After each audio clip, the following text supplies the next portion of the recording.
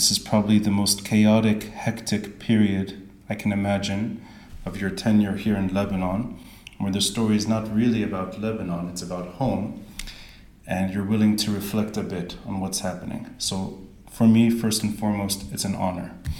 I can't but implicate some parallel into the story.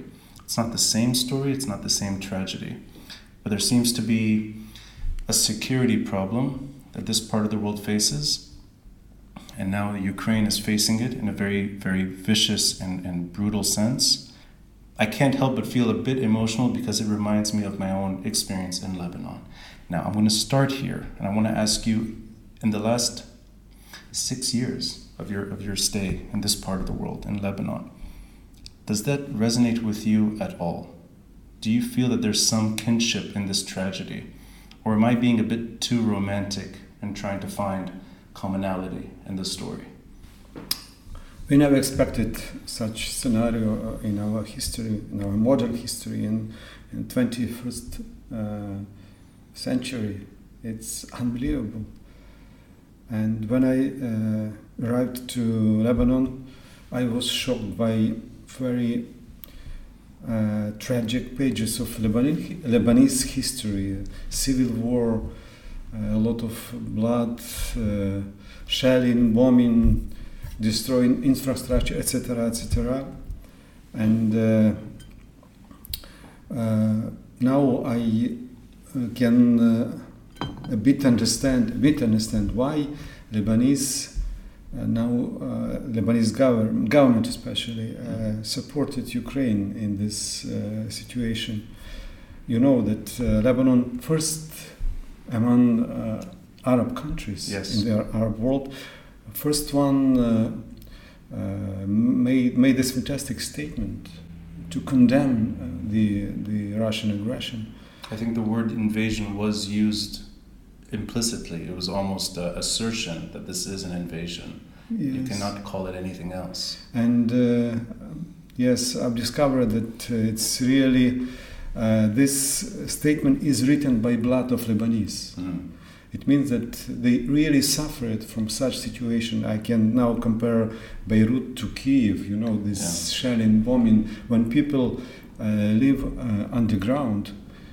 In bunkers, in metro, it's unbelievable. My mother-in-law, Alena, she is a fantastic woman. She is 84. She is a writer.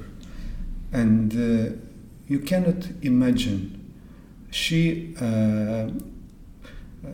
when she was young girl, she remembered very well how it was during the Nazis' invasion in 1941, 1942, 1943, because there is a very serious parallel.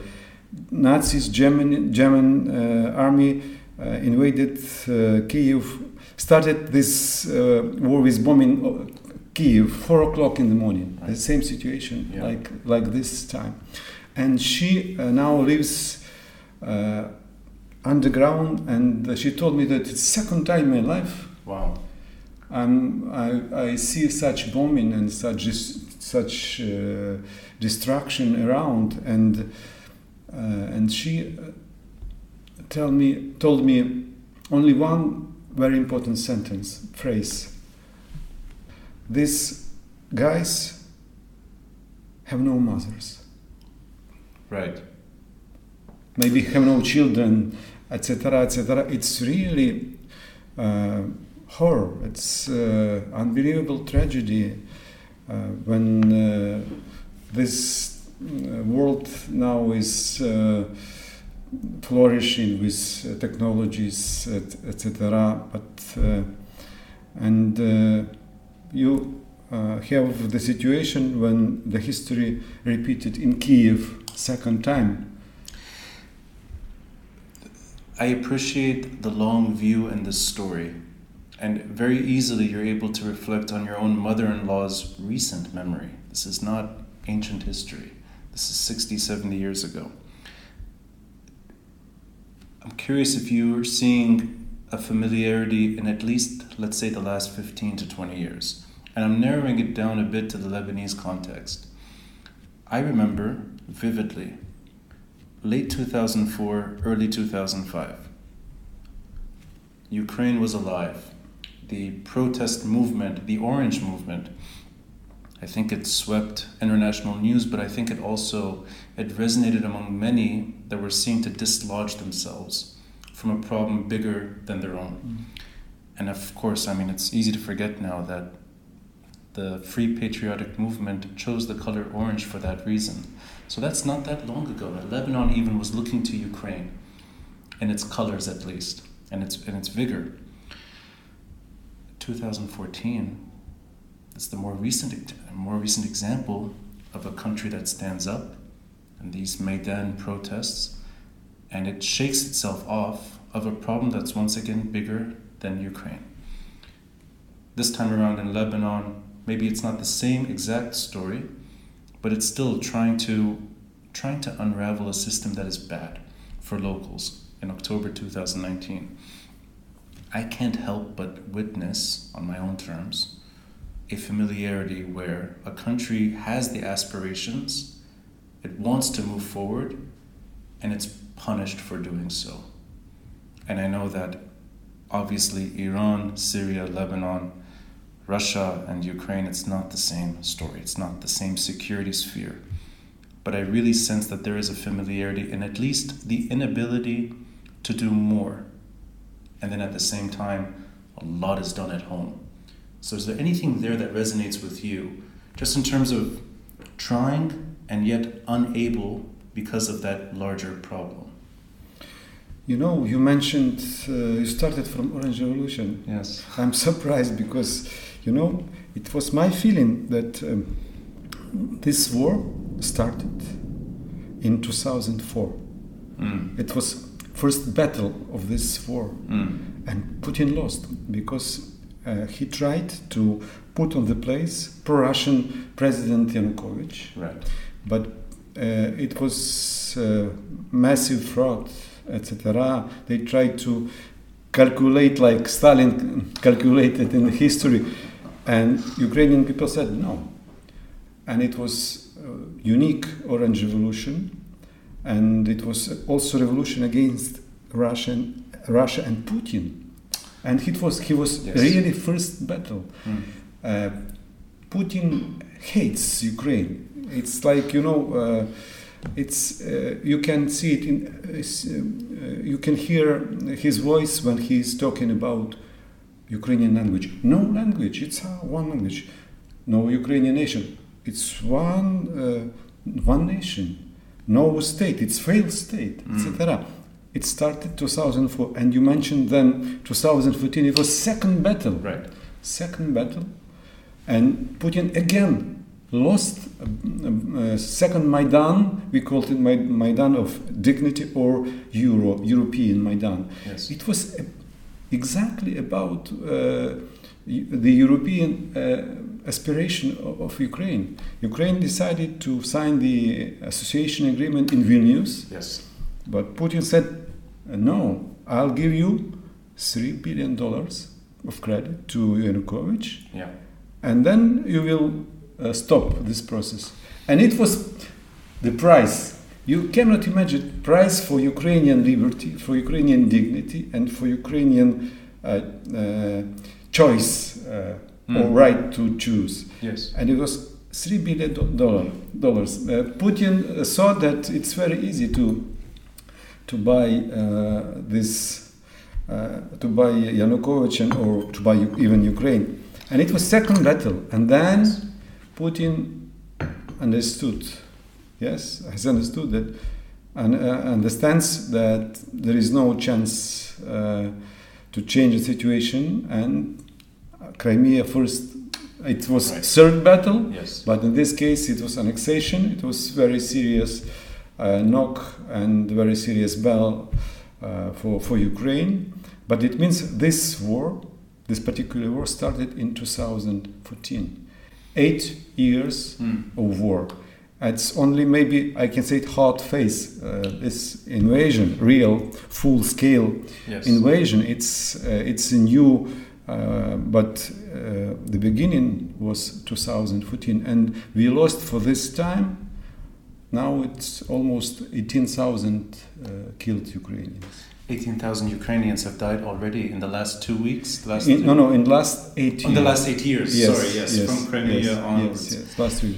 But this way of looking back and seeing where the roots are, and I think it's almost symbolic that it was just yesterday, it's actually less than 24 hours, the Special Tribunal for Lebanon went back a bit and revised, or let's say, looked at an appeal and then issued a renewed verdict where you now have 2 additional names in the assassination of Rafiq Hariri and those attempted and successful ones, 2004 to 2005. And this is happening in 2022. I think Lebanon was equally punished for pursuing a path that would actually condemn and potentially arrest criminals involved in political crimes. And I think the aspirations of people on the street here is to try to get out of that permanent nightmare. In the last 2 to 3 weeks, I've seen something that I think everyone who's paying attention, I think to different degrees, feels the same way. A country that is punished for no justified reason, and a very brave and dignified people refusing to bow down. And within that story, millions of brave Ukrainians. It's rare to see something like Volodymyr Zelensky, who's perhaps a more unusual leader in good times and bad times. He's shining, and he's shining bright. And I think, in the long run, it's this kind of leadership that is so electric and so infectious. People will look back and see you don't have to bow down. And if you're going to lose, you're going to lose with glory. I want to reflect on your side, having seen what's happening from here. Do you think of this as a lost battle? Not a lost cause, but a lost battle. And the reason I'm being a bit bleak here is because the Lebanon that both of us have seen the last few years, it's been on a downward spiral. And I can't imagine this country in the short and medium term entering a better phase. I see a very bleak situation.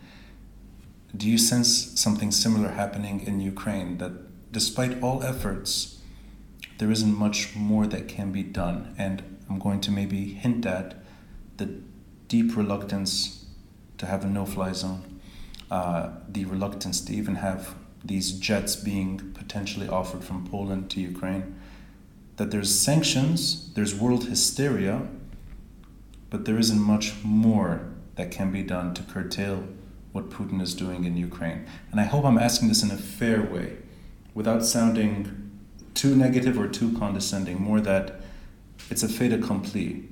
Lebanon couldn't, and perhaps Ukraine cannot. Yes, you mentioned about these parallels of Lebanese and Ukrainian history. Take a look. We are talking about 3 attempts to kill Zelensky. You mentioned Hariri's assassination, yes, and it was a very tragic page in Lebanese history. But really, Zelensky is a very brave man. You're right.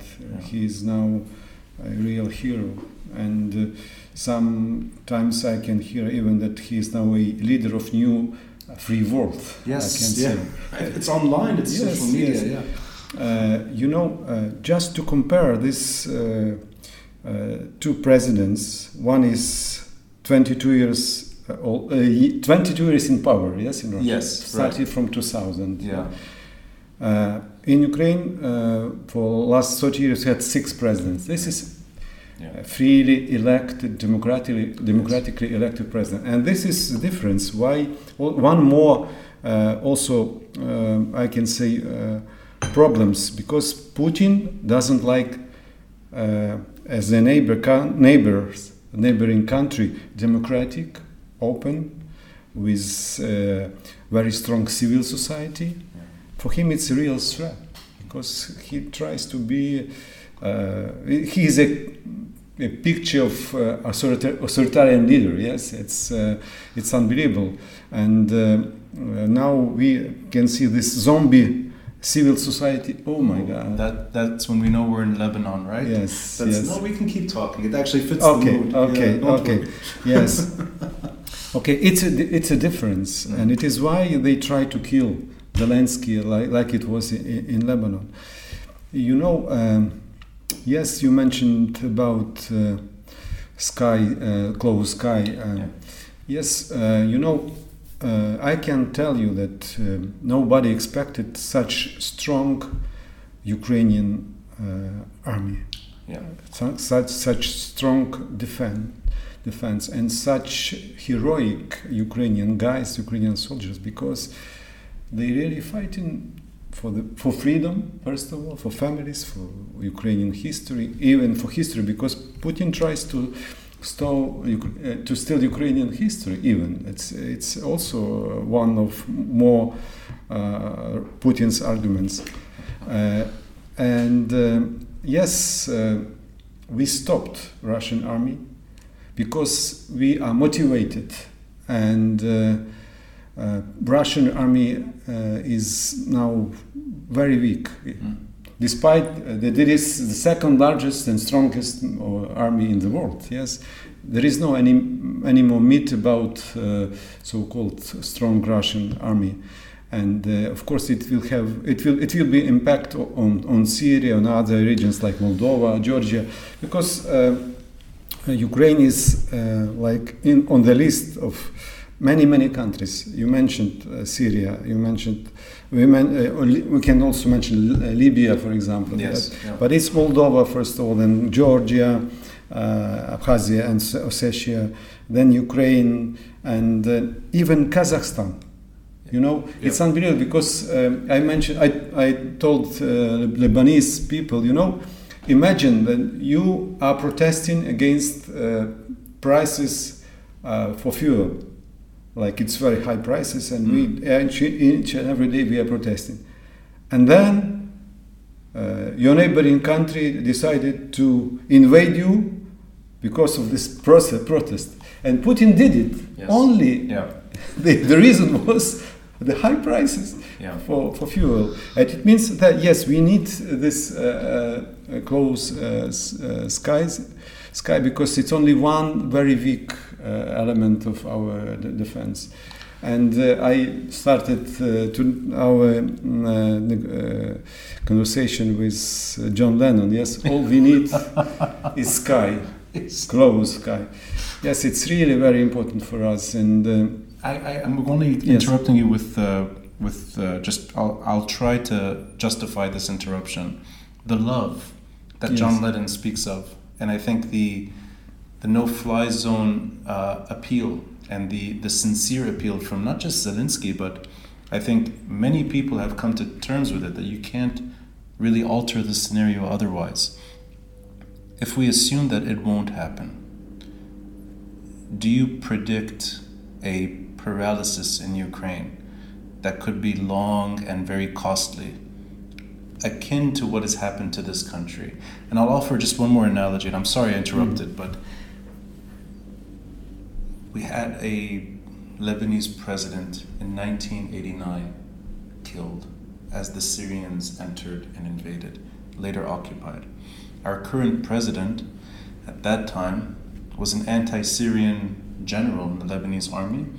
He fled the palace and left Lebanon for 15 years. And Syria's role in Lebanon doesn't start in 1989, but it solidifies itself. And it becomes a very long generational chapter of Lebanese trying to deal with a security problem. I see something similar happening, where it's not a clear defeat for Putin, or for that matter, a clear victory, that it's a paralysis that bad actors become central to. And is there anything there that, even if Zelensky survives this round, even if the Ukrainian regime maintains itself, Ukraine has now become one of Putin's conflict zones that he can, in a way, use for his own survivability. And maybe I'm being a bit too far-fetched here, but I don't see good news happening. I understand you. You know, it looks like each and every day now is in favor of Ukraine. With each and every day, Ukraine becomes stronger because of Russia becomes much weaker.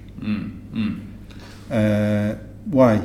First of all, Russia now tries to invade the whole Ukraine, but in some time, in some days, it will be second front. Russia will fight against Putin, will fight against Russia, because he already killed 12,000 young men. Yes. It's his responsibility. This blood is on his hands, and still Russia doesn't know about it. There is blackout almost. Yes, you know, no information. He closed Дождь, Echo, Moskvy. He closed Новое Время. It means it's like Russia is now in 16th century. I don't know. Okay, maybe it's not so good parallel. At least an information. Yes, there's an information blackout. But you know, it will be second like in the history. It's first moment, which is very important. Secondly, Ukraine now is so strong, especially consolidated with all regions, all small and big cities, and this energy is anonymous. It's fantastic. It looks like Ukrainians are able not only to fight but to make this reconstruction in very short time. And I know that it will be fantastic support from countries, etc., from Europe, from United States, Canada, etc. But it's like I see it because it's unique, consolidated country. Concerning this close sky, there is I'm a bit diplomat, and there is maybe one more scenario which is like first step towards this closed skies. It's nuclear power plants. We should close sky at least around 4 power plants in Ukraine, and it will be very substantial support for. These are the Ukraine. Nuclear power plants, Yes. I assume. This may be a mute detail here, but is it that 2 of them have already been taken over?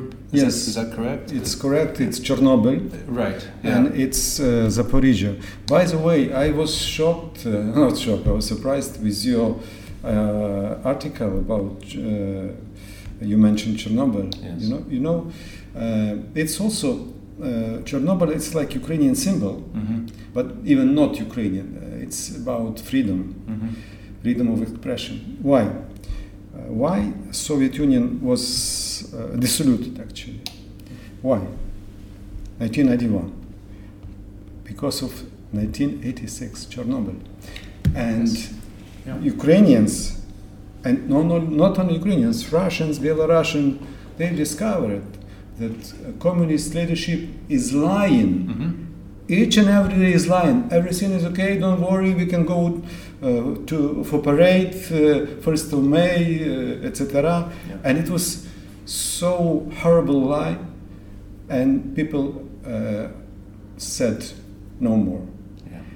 By the way, you mentioned also Beirut blast. Yes. And now it's about Lebanese. Lebanese want to know what happened in seaport, why it actually was possible, etc., etc.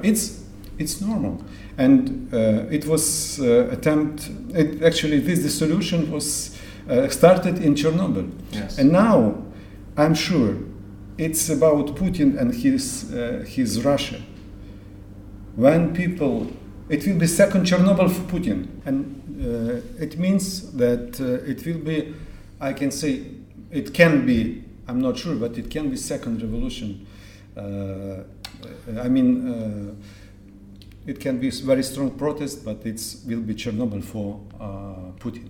I actually, the way it's laid out, as in he is doing many things that are familiar in the 1980s, where there's a security sphere that is largely unstable, and you slip and you make mistakes. And I appreciate the reference you alluded to, and I'm honored you read this article, that you can look back in time and see that the largest nuclear disaster in history was one giant, almost the inertia was inevitable, that the Soviet Union would not be the same. And I sense that the Beirut port blast, long term, we will look at our own security nightmare, which involves many actors but is largely under Iran's sphere.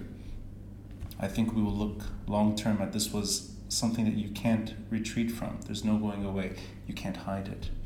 And I appreciate your optimism, and I find it almost, it's what I should hear from you, that the Russians are losing in Ukraine, and that the Ukrainians are standing up.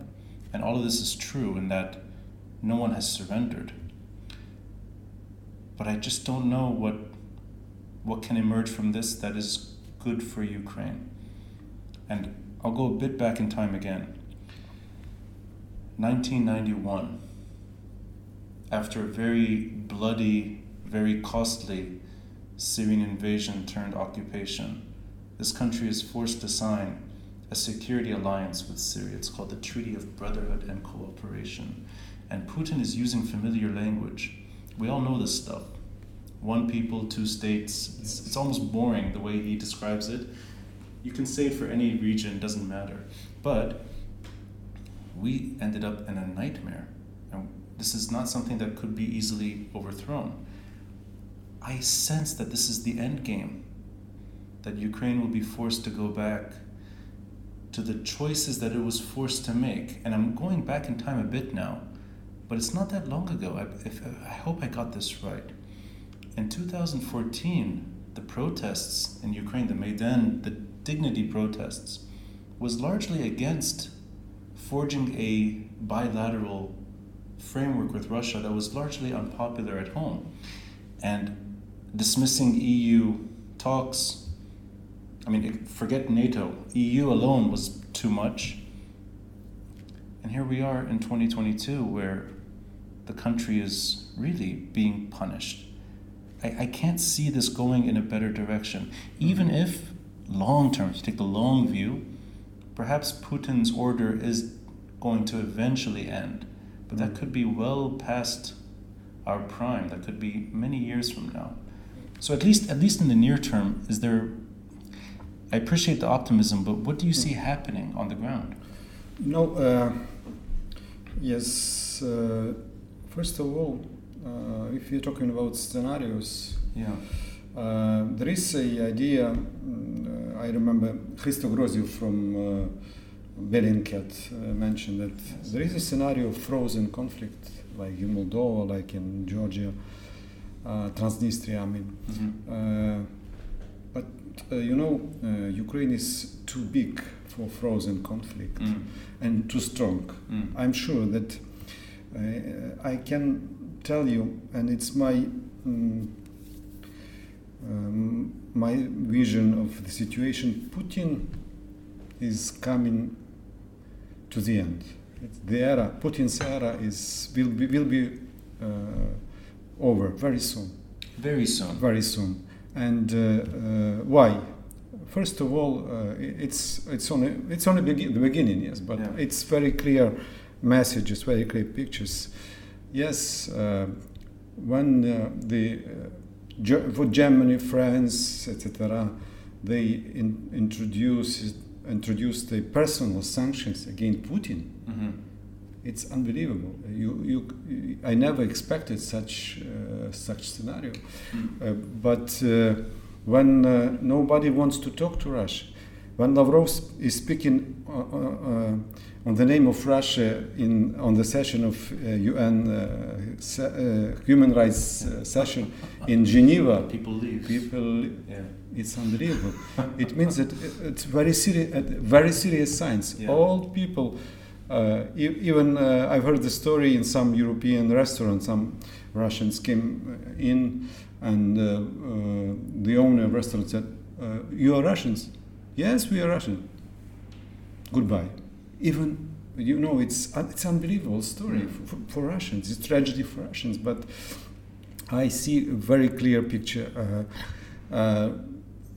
Russia will be different. There is a very small but very serious signs of future of changes. Yes, and my prediction is that it takes maybe half a year, no more. Putin's era, and then it will be very serious turmoil, very serious turbulence in Russia. I see. So you really, you're seeing it happening now, in a sense that it's already started. Yes, absolutely. I'm sorry. I want to. That is a very. That makes me rethink my own assumptions. I thought that this is the beginning of a concocted, protracted, pseudo-civil war on Russia's terms, where Ukraine fractures and becomes similar to Lebanon in the 70s and 80s. Or worse, the Syrian scenario takes hold, where you have a pro-Russian president surviving with proxies, and Syria is paralyzed. I appreciate that you see it the other way. It's not the case. Interesting. For Ukraine, because, they tried to bring back Yanukovych. Yes. In Ukraine, they called it naphthalene, old and very bad smell, etc. He's still in Russia, if I'm not mistaken. He is coming back and forth to Minsk, to Rostov, to Moscow. Yeah. He tries to come back. Yeah. Yes, and it's scenario for Moscow, because they are strange people. They think that he is still a legal president, and it's only one way for them. But since 2014. But forget about proxy governments, etc. It will be very strong. If there is a strong consolidation, there is no any chance to divide Ukraine now. Any chance. Really? And this scenario is impossible for Ukraine. We're talking even in Russian-speaking cities, for example, Kherson, Kharkiv, Melitopol, Mariupol, especially, you saw these manifestations. All people came to the main Maidan with blue and yellow flags, and Russia go home. Barra, barra, barra. I wasn't expecting that one. But okay. 6 months though. But just to finish our prediction, 2014 is coming back, but in a bit different scenario. Our relation with Europe. Now on the table there is a Ukrainian application to EU, and yesterday it was very special forum. I can say it's an informal meeting of European leaders. I know that it was very serious battle, because some leading countries are not in favor till the end, I can say, yes. But yesterday it was very clear message to Ukrainians that we would like to see Ukraine in EU. It means that there is very strong team now. We are part of a larger team. Yeah. It means that we are not alone. Like Syria, for example, yes, we feel this support, and this reconstruction will be much easier. We are talking about Marshall's Plan or Land-Lease, etc.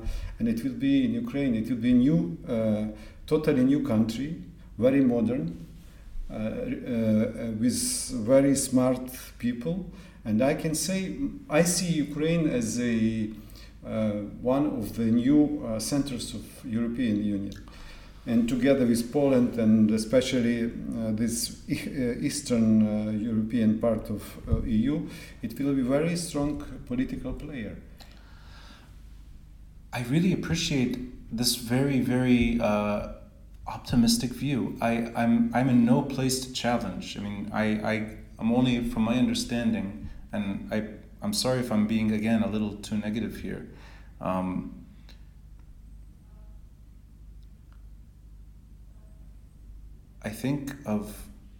our part of the world, having gone through what Ukraine is going through for a much longer period of time, except that Ukraine is maybe more violent in terms of the recent weeks, but it's very hard for me to see Putin on the brink in this coming stretch. In the much longer view, I think that's inevitable. But in the short term, it's hard for me to rationalize this. And I honestly don't... You alluded to this earlier, and I think there may be parallel here. When the Russians rise up against Putin, I think it becomes easier to imagine a more tranquil, stable scenario for Ukraine. But short of that, I can't see this ending well in the near term. It's almost like when the Iranian people decide that they've had enough. Or for that matter, if the Syrians try once more and they succeed. I can imagine a situation where Lebanon gradually improves. But short of that, I don't see that happening. So am I reading you right that you think Putin is near the end, and therefore Yes. Ukraine, the horizon is very bright for that? Exactly. He's strong. Yeah. But first crack is very clear for me. Yes, and he spends a lot of time in bunker. Right. And this type of leaders, KGB leaders, yes, it's very typical for Russian, and we know about Stalin and his end, and it will be maybe something like it was with, I don't know, but there is no anymore this support for hero, for great president, etc. Because and even elections, it will be next year in Russia, yes? 2000. Yes. 24. 24. It's in 2 years, yes. But even if he will survive the elections, it will be not so. It will be, from my point, impossible to be re-elected. But it's not the case. It will be maybe. I can say 2022. It's very special. 2022. It's very special numbers. I'm from this point of view, I'm optimist. And it will cause very serious changes in security structure around the world. It will be new situation with Crimea, Donbass, of course, Moldova, Georgia, Syria, definitely. And it means Putin I can say, destroyed this security configuration format of Helsinki 1975 with territorial integrity of countries and the right for small people, small nations like Lebanon or mid-side like Ukraine to be a part of this civilized world. Putin destroyed this system, but now there is a chance to come back. And it will be one more chance for new, I can say, new world. It's interesting today. The Finnish president, I believe it was on BBC, he's in the United States talking to Biden about this war. And it's a healthy reminder that it's not that long ago, a country like Finland, along the border with Russia, had to make its own decisions that seemed to be trying to play a more neutral, more disassociational policy, where they didn't join NATO and they joined the EU. And I believe they're still not in NATO, but they've opened the door. And this is something very new. Yes. Almost unexpected, that Finland could theoretically now go down that road, which to me, it resonates that this means there's a weakened Putin next door. I share the same optimism in the longer run that this part of the world, and I think Eastern Europe, there is a positive ending to this story. But I really appreciate that you're seeing it happening much faster. And I'm going to try to narrow this down to the last maybe month. it's obvious that most people were caught off guard, or at least most analysts did not anticipate this type of full-scale invasion. I think even in the last few hours, it was still not expected. These declaration of independent states on Russia's terms, I think many people thought that was the end. And then hours later, we're watching what's happening. I'm going to be very diplomatic. I'm going to be very careful when I ask this. And you tell me if this is off, if I'm misreading or if I'm using the wrong tone even. With your understanding of Putin's positioning, and you eloquently laid out the reasons why his end will happen, but in this recent stretch, was there any anticipation within Kiev, within the regime, among the diplomatic corps, that this could happen, that a full-scale invasion could happen? And I heard whispers of this was a forecasted scenario, but seemed to be the least likely one. But in your conversations, in your understanding, was there a risk in what the Ukrainian regime was doing, and the cost, maybe, knowing that Putin could go down this road? And here I'll insert a parallel. The last time I believe Lebanon tried to do something on its own was in early May 2008. Infrastructure, airport, sovereign measures. There was in a way, a curtailing of Hezbollah's activity in this country. Within hours, the streets of Beirut turned into a mini civil war. And the story ended there. Hezbollah's role has become paramount in the security affairs of this country. This translates into Iran. I don't know if those considerations were taken, but I do know that it's the right of any country to do that. Yet, the same country falls. So was that even in the calculations, that Putin could go down this road for his own survivability? As I mentioned at the beginning, we did not expect any serious invasion. We tried to play this role of country which is looking for the peaceful diplomatic solution situation. We even showed to European Union, to all countries like United States, Canada, that we do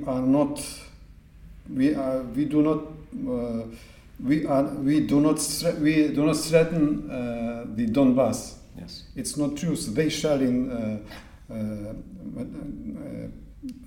children's gardens, etc.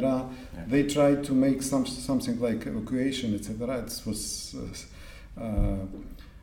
was all of these things. They were fake. It was fakes. Yes, fake, and fake.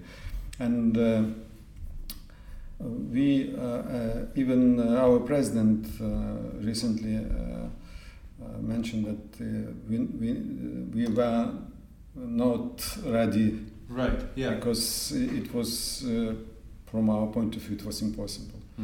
But the United States, they already knew about it. It looks like it was very clear picture for security services.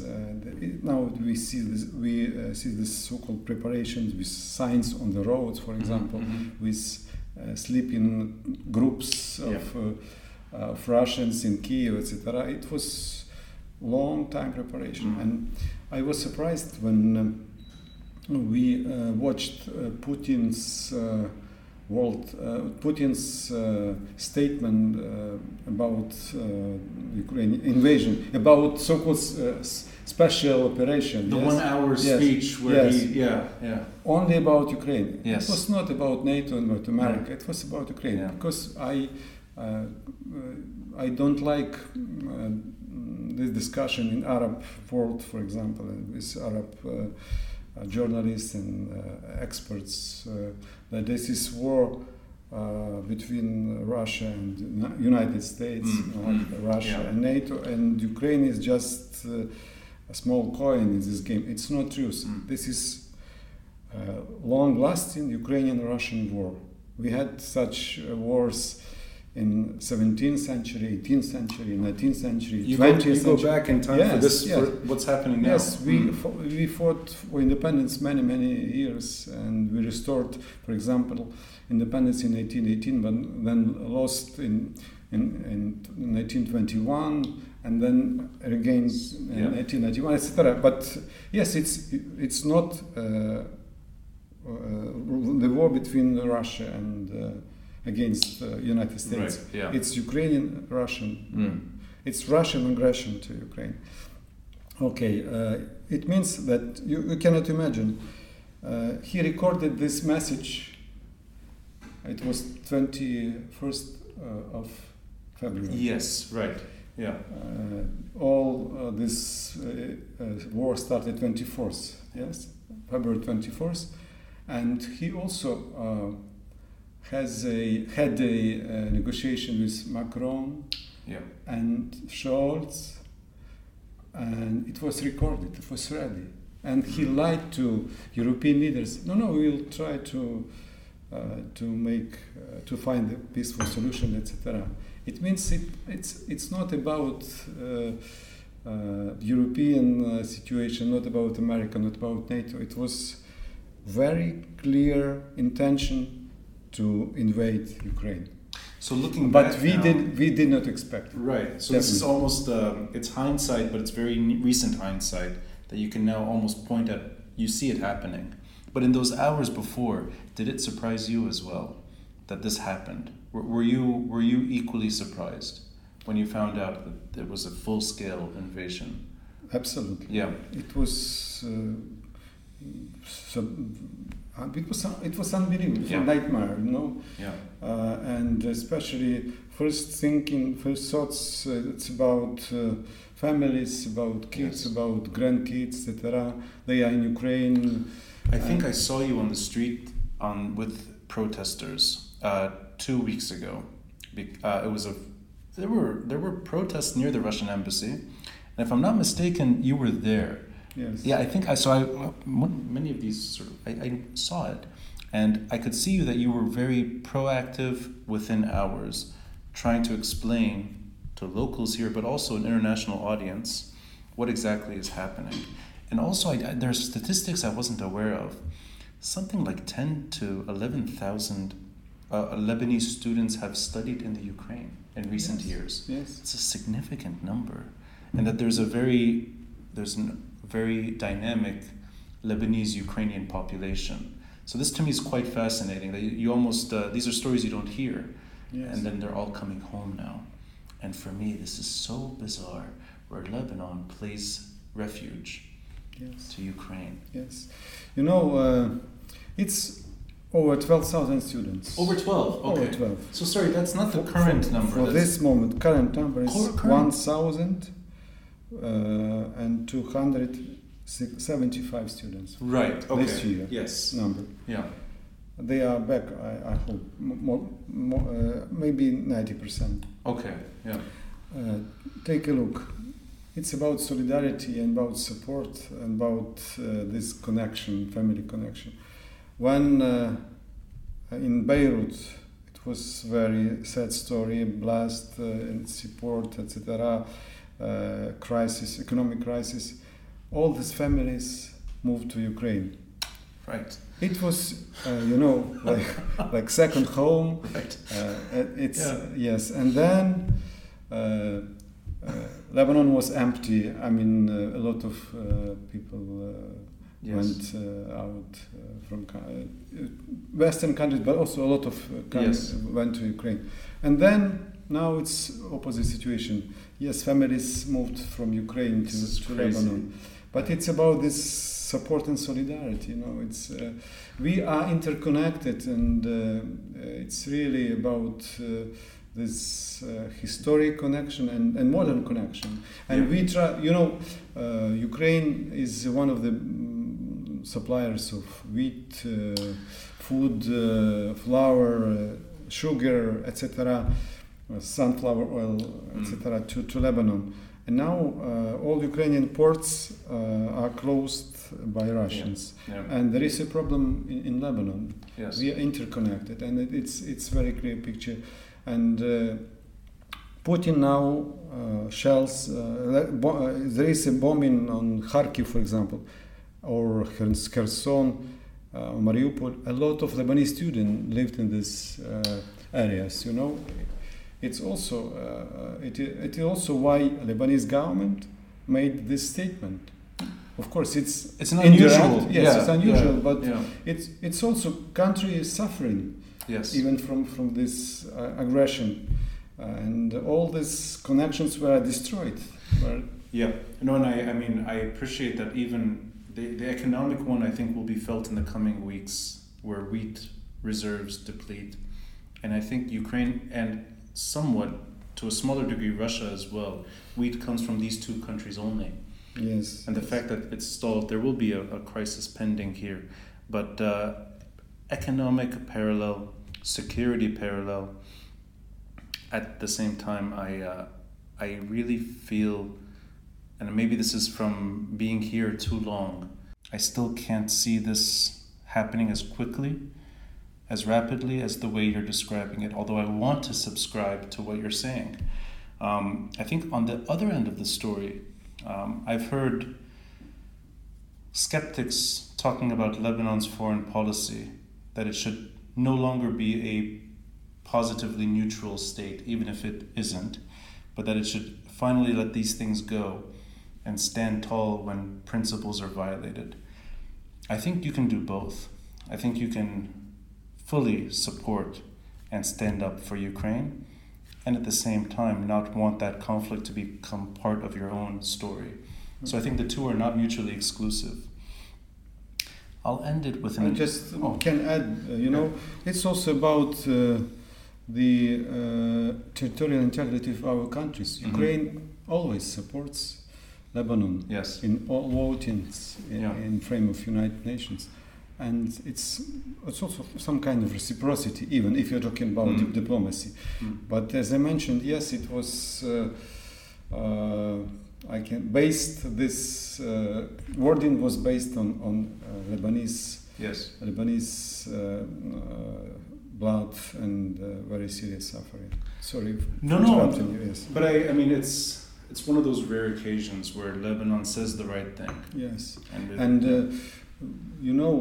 It was so important for whole Arab world, because then second phase, it was the decision of all Arab countries to vote in favor of Ukraine in frame of United Nations. It means that it's really revolutionary step, but which was supported by all Arab world, League of Arab countries. Was it? I might be wrong here, but didn't the UAE, wasn't it more skeptical of that type of language, that they were blazonly not describing it as an invasion? We are talking about voting. Oh, just the yes. Voting, right. Yeah. Lebanon was first one and very clear, but I'm talking about this voting. It was only text of resolution. Right. Sorry. No. I'm sorry for. I wanted to try to find an analogy from what you've seen here. We have 1 million Syrian refugees still here. Yes. 500,000 Palestinian refugees, if not more, for 3 generations. There are Iraqi refugees here too, but let's focus in on the Syrian refugee. Over 1 million in horrible conditions to this day. And chances of a political solution reaching Damascus seem bleak, at least so long as this order continues, or disorder continues. It's been over a decade. We see nearly 2 million, if not more than 2 million Ukrainian refugees have fled the Ukraine. Is the optimism that you share about Putin's near demise, does that extend to a situation where these are not refugees that settle abroad, that they go home quickly, that Ukraine is not depleted of its brightest and its most ambitious? And do you see that Syria perhaps is an extreme case rather than the usual? A lot of parallels. I remember Aleppo very well. This shelling, bombing, using chemical weapons, etc. Ukraine, the same situation, bombing. Same discussion. Civil population, kids, a lot of killed, etc. And now the discussion about chemical weapons is on the table, and Russia tries to spread the fakes about Ukrainian biological weapons, chemical. It means that we should be ready for Syrian scenario. I mean, use chemical weapons. Okay, one more point. Yesterday, Putin announced that he is ready to receive such support from Arab countries, but it was only one country, it was Syria, around 20, he mentioned 16, but there is even another number, 20,000 Syrian soldiers to support Russia. Yeah. It's also a very serious sign. First of all, it means that Russia is out of soldiers, out of troops, and they are looking for so-called Syrian support, but they are not soldiers who can fight in Ukraine. It's impossible. It's a very, very serious threat for Syrians. Right. And but what does it mean? From Syria, 20,000, for example, we can say 20,000 Syrian troops went out from Syria. What about Syria? Right. Yes, yeah. You understand me. Yeah. Yes, but that's the security machine. Yes. That sees itself falling. I Yes, think that's yes. going back to your prediction. Absolutely, yes. And I see that there is a chance for Syria. There is a chance for Syria, even if we are talking about these troops. It means some kind of changes, and we carefully follow, of course, Turkish position, etc., in the region, and it means that this Russian power in Syria now is weakening day by day. And also, it's a risk for Syria and for I can say for the possibility for Syrians to decide to vote for their own fate. But you don't see the Ukrainian tragedy turning into a decade-long refugee problem. You don't. You see mentioned that? yes. Yeah. You mentioned refugees. Of course, it's different situation, and Ukrainians will be back. Definitely, it's time. They are very, I can say, bright brains, etc. Very active people, businessmen, etc. And mostly now it's women, children. They will be back, at least for family reunion. Yes. We are talking about family reunion. But in Syria, it's different situation. But there is a chance to change the situation with Syrian security, and then it's also a chance for Lebanon, because maybe this all Syrian refugees, this almost 2 million, 1.5 million, 2 million. It's very. Yes. I mean, the long term is the problem, really. Yes. That without political solutions, this is a population that just suffers endlessly. I go back to your optimism. Just to conclude, there is a chance that it will be a peaceful solution for Syria, and some refugees from Lebanon will go home to Syria. There is a chance. Right. There is a chance. Ambassador, I'll ask you one final point, and it echoes the way you looked back in time, that it's a historic story between Russia and Ukraine. And I appreciate that you're discounting the Russian-American problem when it comes to Putin and Zelensky and this current quagmire. I share that view with you. Imagine a Russia that is not led by Putin, and imagine a Russia that no longer has that kind of leader the way you described him. Whether he's paranoid or operating from a bunker or maybe misreading the situation. Will there always be this type of problem, regardless of who is running the Kremlin? In other words, is this a security problem that extends beyond Putin's Soviet desires? That this is an existential problem, at least in terms of what you're saying, which is a very quick end to Putin's regime, and then years from now, would this problem come back? Very serious question. I remember Yeltsin's era very well, and it was democratic Russia. Even this freedom of media was unbelievable in Russia. And I remember that even Yeltsin, his joke about Ukraine, he told that every morning I'm waking up, I'm thinking, what can I do for Ukraine? But at least if two countries talking about the dignity, about the respect, about this respect of territorial integrity, I'm talking about bilateral agreements, etc. Everything was done for this peaceful coexistence of two countries. Everything was okay, business, cultural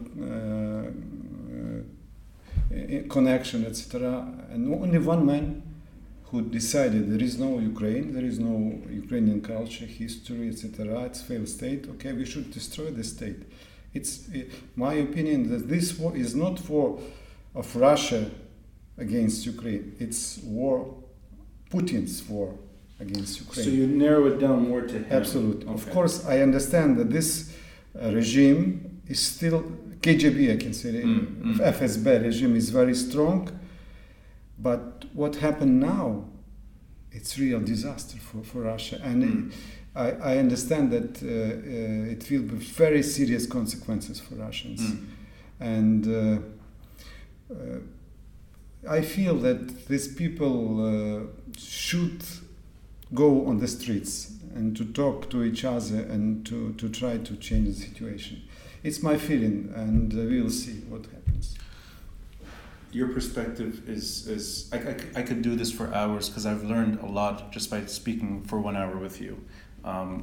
My heart is with your president, your people, with Ukraine.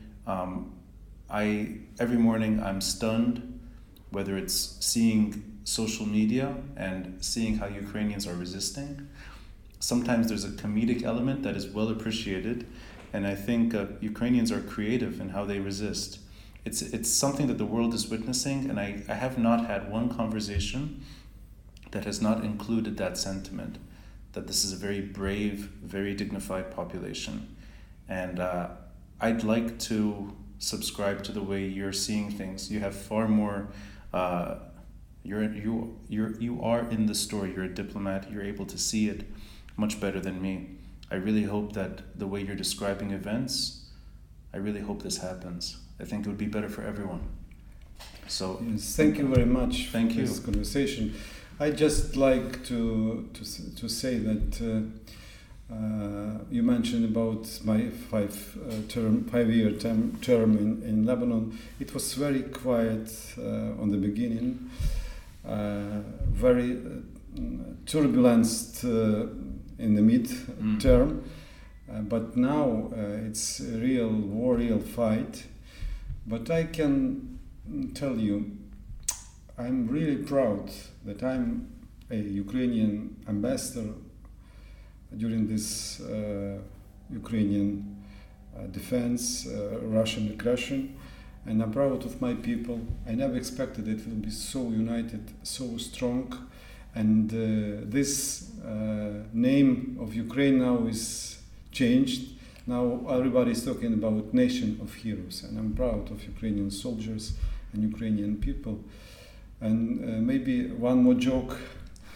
Ukrainians talking, discussing the issue of NATO and entering NATO, etc. But one man told me, it looks like in a couple of years will be discussion when NATO will join Ukrainian army. That's well said. That's the point. Couldn't end it better than that. Ambassador, thank you. Thank you. It's an honor.